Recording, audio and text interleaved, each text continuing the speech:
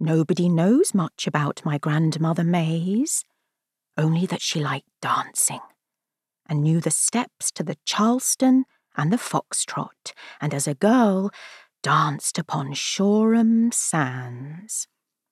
On Shoreham sands the wind whipped up and blew her skirt inside out, while Edna May, who we call Mays, was practising dancing with a man called Cyril.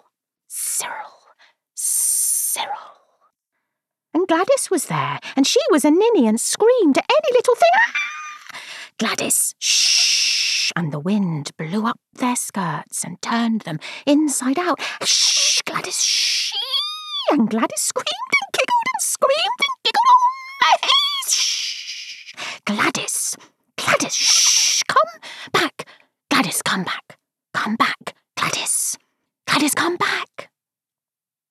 In the photograph Mays keeps inside her purse, Gladys is grinning. Gladys is always grinning, and when she rushes out towards the waves, her sister calls her back. Gladys, come back! Gladys, come back! And Gladys turns and waves. My grandmother was born upon salt water. In the 19th century, Shoreham was a picturesque harbour, pretty enough for the famous artist Joseph Mallard William Turner to paint it several times.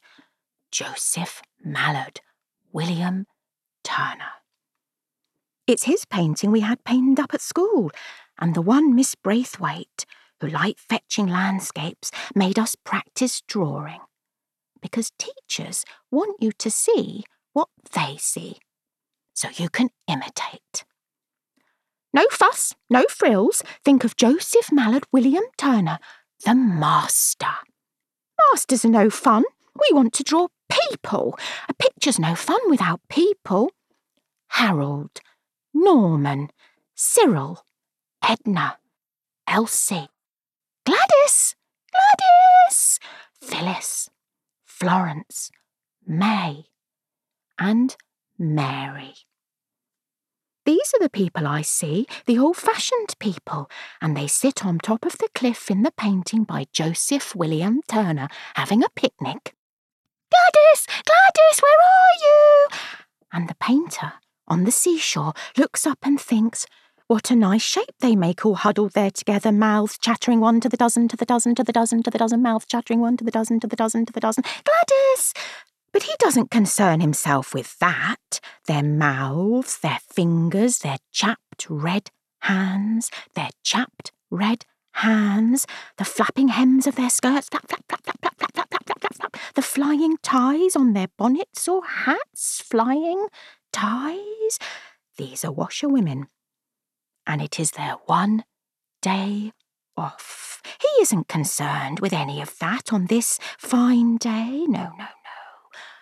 Only with outlines, contours, dips and falls and then rises, contours, dips and falls and then rises, contours, dips and falls, then rises.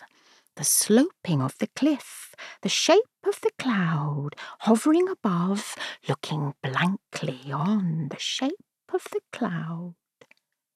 Because she is alone, one sole cloud in the sky. The painter wishes for more.